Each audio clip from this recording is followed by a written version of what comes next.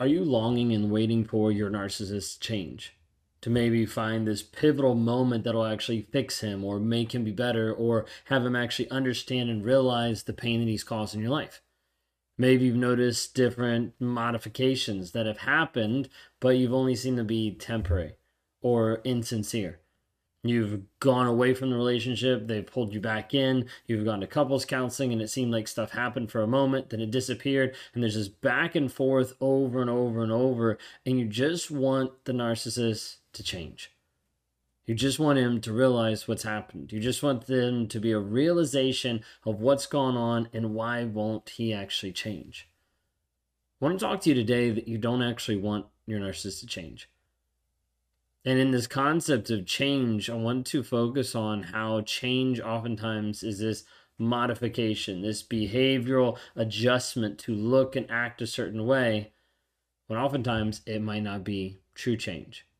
We're going to explain more about that in a minute. If you guys are new here, my name is Ben Taylor. I'm a self-aware narcissist on this channel to provide awareness about narcissistic abuse.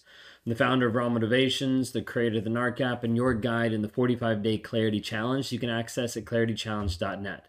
Feel free to be able to check that out, to be able to understand and hear from other people of how we've actually guided them and walked them through breaking the trauma bond, getting away from the rumination, rewiring the mindset so they're no longer stuck with a toxic person over and over and over again. Want to be able to help you get free, and you can do that at claritychallenge.net. If you have more questions or you want to interact with me one-on-one, then you can go to rawmotivations.com. I'd love to be able to talk to you there. When we talk through this aspect of change, I want to be able to highlight sometimes what happens with narcissists when they talk about change. One of the first little nuances is oftentimes you'll see narcissists that will change at the end of the relationship. They'll change at the end of the relationship to be able to keep you in the relationship and to be able to have control, power, and dominance over you. Now, the reason why you know that this is actually happening is because oftentimes this change is not preempted by any conversation from you, but it just happens. And all of a sudden, it's the exact same things that you've been wishing for the entire relationship. You'll see this happen where the narcissist will get into counseling, where he'll start changing his behavior, he'll start doing all these different things, and you're like, wow, he finally gets me now. No, it was because you actually started to state, show, or demonstrate by your actions that you were stepping into power and control over you and going to walk away from the relationship if he wasn't actually willing to change. So he had to do that to just modify himself, to be able to change the motives in the moments to be able to move forward. And so you're going to see this where narcissists will use this in an aspect to manipulate you, to keep you in the relationship. When they change at the end of the relationship, it's only meant as a manipulation, because it also means they knew the entire time of the relationship what you wanted, and they purposely held it back. Because when they give that to you randomly at the end of the relationship, it's not because you just randomly said it, it's because they already knew that that was the piece that would affect you the most. Now, you see this a lot of times with narcissists trying to have behavioral modification. This type of change oftentimes is short term, like a small things in their behavior to try to make it seem more better, like to seem better in the relationship, to more susceptible of like, hey, this is what's actually going on. Words are just hard today, so bear with me. So like when this is happening, you'll have this behavior modification happen that's going to do different things to be able to placate you and to also manipulate you into staying in the relationship. That's the whole goal. That's the whole aspect. Now, we've seen this happen multiple times where a narcissist starts on this path of like, I'm changing, but then nothing's actually changing. You've probably already heard him say multiple times, I'm trying, but nothing's actually really changing. Like it's all staying the same. But it's all this behavior modification. Now, he had a client that worked with for a little while where like he started growing and changing and it seemed like things were developing, and then finally it snapped. He snapped and he told his wife, he's like, I'm tired of doing it your way. And by her way, he was just meaning he was tired of actually showing up as a nice human being, because that's what she was trying to work with. The problem is the majority of times the narcissist will modify behavior to stay in the relationship, to manipulate, but it's not coming from actually in here, and it's not coming from in here. It's not coming from their head. It's not coming from their heart. It's just coming from, I have to modify this to look a certain way, to act a certain way, to be a certain way, to get the end result that I want. All just manipulation. Oftentimes these changes are very superficial. And it's just driven by like, I have to give control over my partner. I have to have control over this person. I have to have control over the situation. I have to have control of what people see, so I don't actually have shame or guilt or anything that exposes me as not being the person I say I am. Okay. You'll see this a lot of times with providing promises of like, I'm going to be more attentive to you. I'm going to be more loving after you have a big argument. But oftentimes these changes or these promises of change fade away really quickly because they've already got you back. They've already got control over you. You see this in the marriage of you have this person that woos you, that love bombs you, that does all these amazing things. And once married, gone. Because they've already got you. They've already caught the prize. Now they don't know what to do with you because they actually haven't developed a depth of the relationship. It's just been all smoke and mirrors to get what they wanted. So you're going to see this in the aspect of not just manipulation, but also the piece of just doing this temporary change. And temporary change of just getting what they want in the moment. This might be not having you leave so that they can leave you.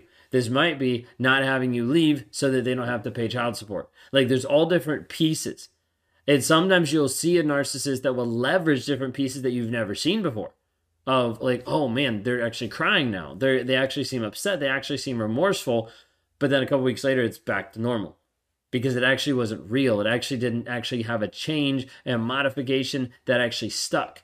It was just this temporary change of like, this is going to happen, but it ends up going back. Like people often ask, like, how long can they play the game? It kind of depends. Like that's why it's hard to be able to say. When you have a covert narcissist, a lot of times they can modify or play the game even longer. But being able to actually have true transformation in their life, completely different. That's the hard part of where they have to show up for themselves every single day. We'll talk about that in a second.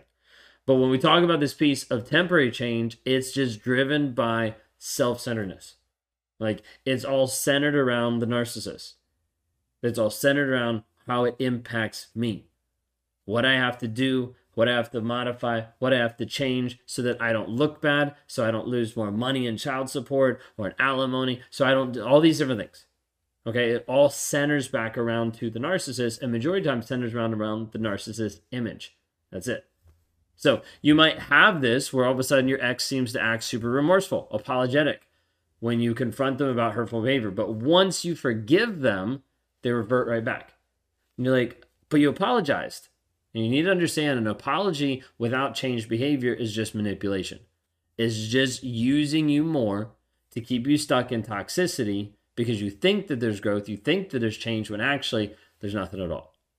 So what am I saying when we talk about this aspect of change, modification, all these different pieces? Because I think one of the things that I've said and people have said about we just want the narcissist to change, it's not really going to do a lot of good long term. Now, the reason why I say this, and it's just a technicality, we can use it interchangeably later, but I want you to understand just this concept, is you're not looking for someone to change behaviors, to change actions, to change different things. You're looking for that person in all reality to transform, to become someone different.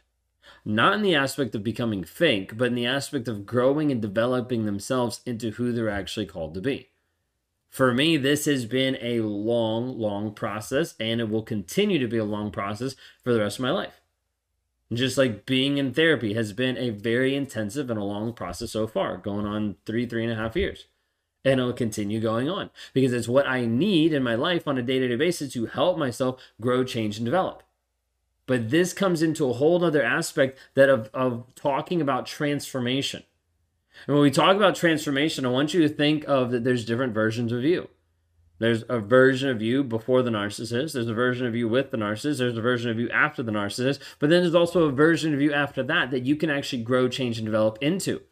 For me, part of the versions that I've been working through has been getting rid of this version that's so addicted to shame and how it controls me. Like I've done multiple stacks, multiple meditations, multiple things targeting shame, trying to be able to get rid of and eradicate a lot of the shame that tries to hold on to my life, of letting go pieces of it, of holding on to different aspects, of being able to work through the thought process, the idea, the mindset, so that shame doesn't have that feeling. But it still happens. Like I'll still be walking around and someone will say something, boom, shame. Showing up bad as a dad. Boom, shame. Showing up bad as a husband. Like, are you going to get this? And I get this all the time. So it's then, how do I deal with it? I deal with it completely different than what I did 6 months ago, than what I did a year ago, than what I did 5 years ago, because the version of me now has been working on being transformed into another version of me. Not the same one, but a different one. One that is able to say, hey, I actually can handle shame better than what I could 6 months ago, than what I could a year ago. It doesn't have as big of a hold on me, as big of a control on me. When my wife says something and it sounds like criticism, I can actually take a step back and be like, wait a second, she's actually not attacking me. 2 years ago, 5 years ago, no, it was like all hands on deck. Like, we're going to go at it because you're attacking me. All of this is what I'm talking about. When we talk about transformation, it's unlocking that next version of you. This is what's needed inside the narcissist. It involves this deep shift in the narcissist's beliefs, in their values, and in their behavior patterns. Like, this transformation goes far beyond just acknowledging the truth. You have a narcissist that says they're self-aware. That's great. That's base camp. Like, you've got the rest of Everest to climb. You're just at base camp and you're acknowledging that you don't know anything about the mountain. Now you have a whole lot of work to do. Requires introspection, self-awareness, commitment to change daily. This is why I say, if you don't have someone who's honest, vulnerable, and dedicated to consistent change, you don't have a relationship. It's not going to happen, especially if you've already identified that they're probably a narcissist. And same thing when it comes to you, is you have to be dedicated to your healing every single day. No matter what you've been through, no matter what people have put you through, no matter what has happened or transpired in your life, you have to be dedicated for you to help you grow, change, and develop every single day. Because the end goal is we're not just looking for behavior modifications, for temporary change. We're looking for people who truly want to transform who they are into who they're called to be. If you're curious about knowing more about this, go to claritychallenge.net. This is the process that we use inside the software that I use, which is stacking, which is core 4, all these different pieces to help you move through the thought process of how do I eradicate shame? How do I work on the ego? How do I work on the guilt? How do I work on the trauma bond, breaking the rumination? All these things are what we address in there and give you the tools to work on a day-to-day basis. So you're not waiting around until you go to therapy in a week or in 2 weeks, whatever it might be. You have access to the tools right here, right now, as soon as you can. So go to claritychallenge.net to be able to sign up today.